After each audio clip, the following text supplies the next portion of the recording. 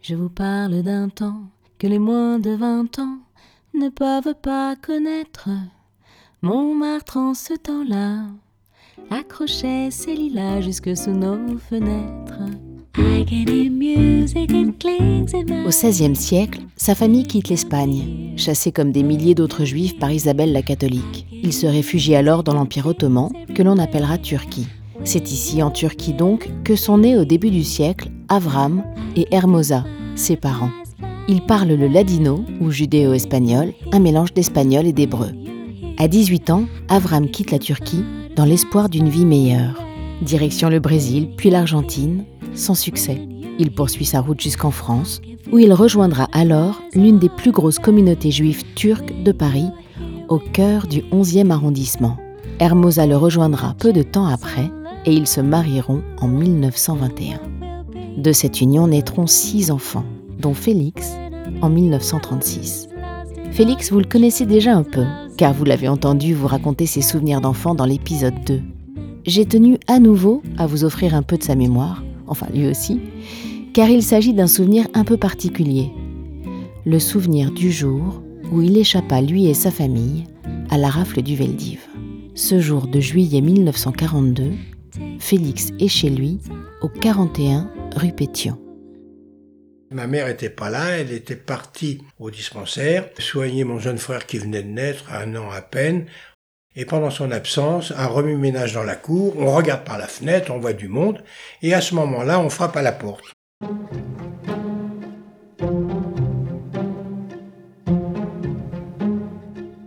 Alors, à l'intérieur, il y avait donc mon père, il y avait mon frère aîné, ma petite sœur et moi. Nous étions tous les 4. On ouvre la porte, et c'était des inspecteurs français. Il dit, vous êtes bien monsieur Benmar? Oui, bien sûr, nous sommes. Alors, veuillez, s'il vous plaît, prendre quelques effets rapides. On vous emmène, pas d'autres explications, et on ne savait pas où on allait. Donc, nous sommes descendus, ils nous ont escortés. Je me souviens, parce que ça m'a marqué quand même, je donnais la main à mon frère Daniel, et ma sœur me donnait la main. Et nous sommes descendus dans la rue, nous avons suivi la rue Pétion pour rejoindre le gymnase Japy. Pendant ce trajet, les gens nous regardaient parce que c'était quand même quelque chose d'exceptionnel.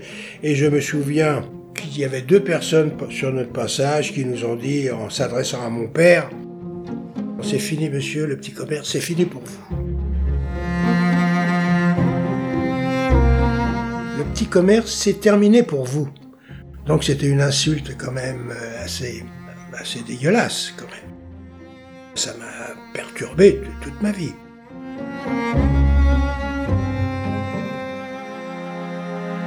Alors nous sommes arrivés au gymnase Japy. Ce gymnase Japy, c'est une grande salle de sport qui se trouve à proximité de boulevard Voltaire.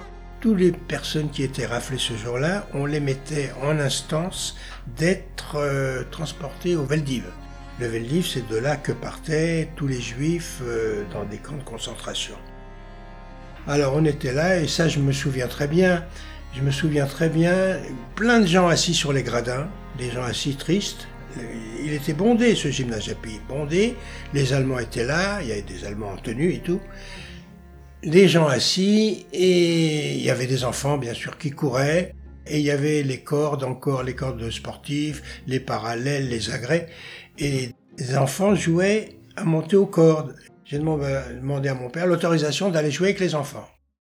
Et ça, je me souviens, mon père m'a dit « Kadate Aki », ce qui veut dire « reste à côté de moi ». Ça, je m'en souviens. All my days I worship in your house.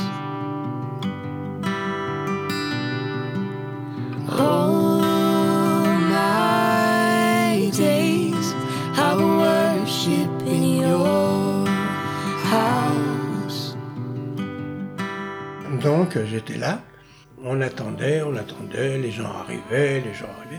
Et d'un seul coup, on entend une dame qui commence à crier, qui rentre dans le village Japy, un gosse à la main, et c'était ma mère.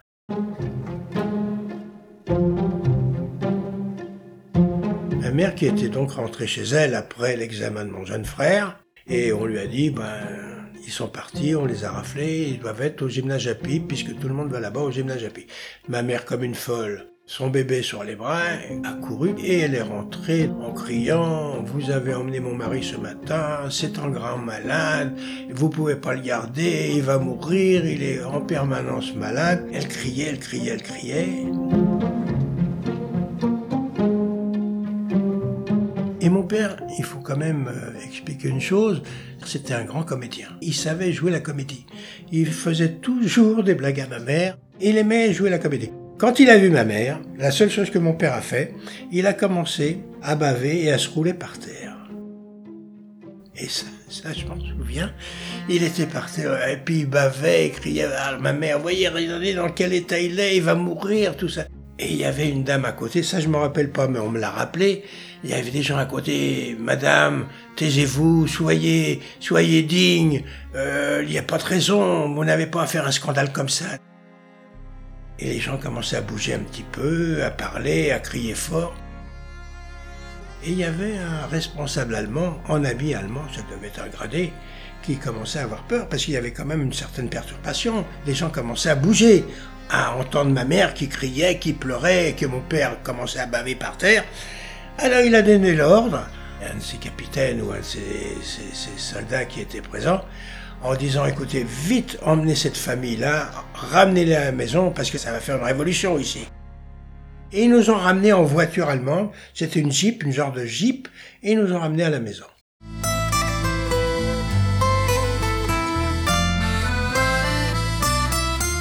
Alors on a été sauvés grâce à ma mère, grâce aussi à ce capitaine gradé qui a eu, à mon avis, quand même un soupçon d'humanité.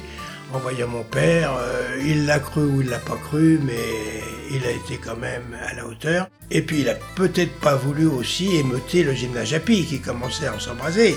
Alors ils nous ont ramenés à la maison.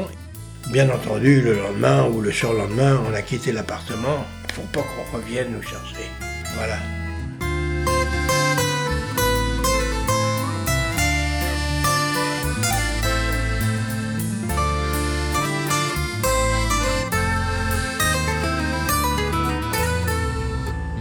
Félix et ses frères et sœurs seront cachés jusqu'à la Libération, dans la Sarthe, grâce à l'intervention du formidable père de Vaux, qui dévouera sa vie à sauver des milliers d'enfants juifs.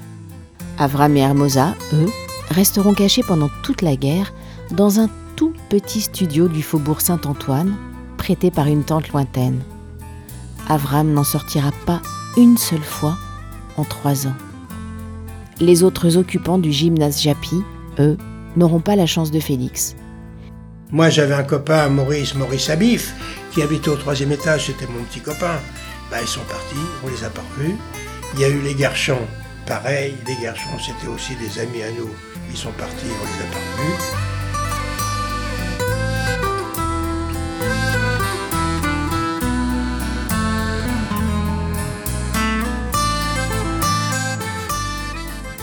Merci papa pour ce témoignage. Et oui, Félix est mon papa. Vous aurez compris que sans l'intervention de ma grand-mère Hermosa et sans le talent de mon grand-père Avram, vous n'auriez pas eu la chance d'entendre cette histoire, car Félix ne serait pas là pour la raconter, et puis moi non plus, je ne serais pas là pour vous l'offrir. Je voulais remercier aussi cet officier allemand. On ne sait pas pour quelle raison il a décidé de sauver cette famille, mais en tout cas il l'a fait. Donc merci à lui. Félix a 86 ans aujourd'hui. Avec Claire, sa petite sœur, que vous avez pu aussi écouter dans l'épisode 14 de ce podcast, ils sont les derniers survivants de la famille. Merci papa et merci à vous d'avoir écouté cet épisode jusqu'au bout. Évidemment comme d'habitude, mais peut-être encore plus aujourd'hui que d'habitude, car c'est un épisode un peu particulier pour moi, vous l'aurez compris. Bref, comme d'habitude, partagez dès que vous pouvez. Faites connaître ces morceaux d'histoire à vos amis, à vos proches, à vos voisins, à vos enfants évidemment. Ne perdons pas l'histoire, racontons-la. Je vous retrouve mercredi prochain avec les incroyables souvenirs de Mamie Nadia, française d'Algérie, qui nous racontera avec beaucoup de bonne humeur, de passion et de tendresse ses souvenirs d'enfance auprès de sa maman, qui passait des heures à préparer la grande fête du Ramadan. Allez, salut!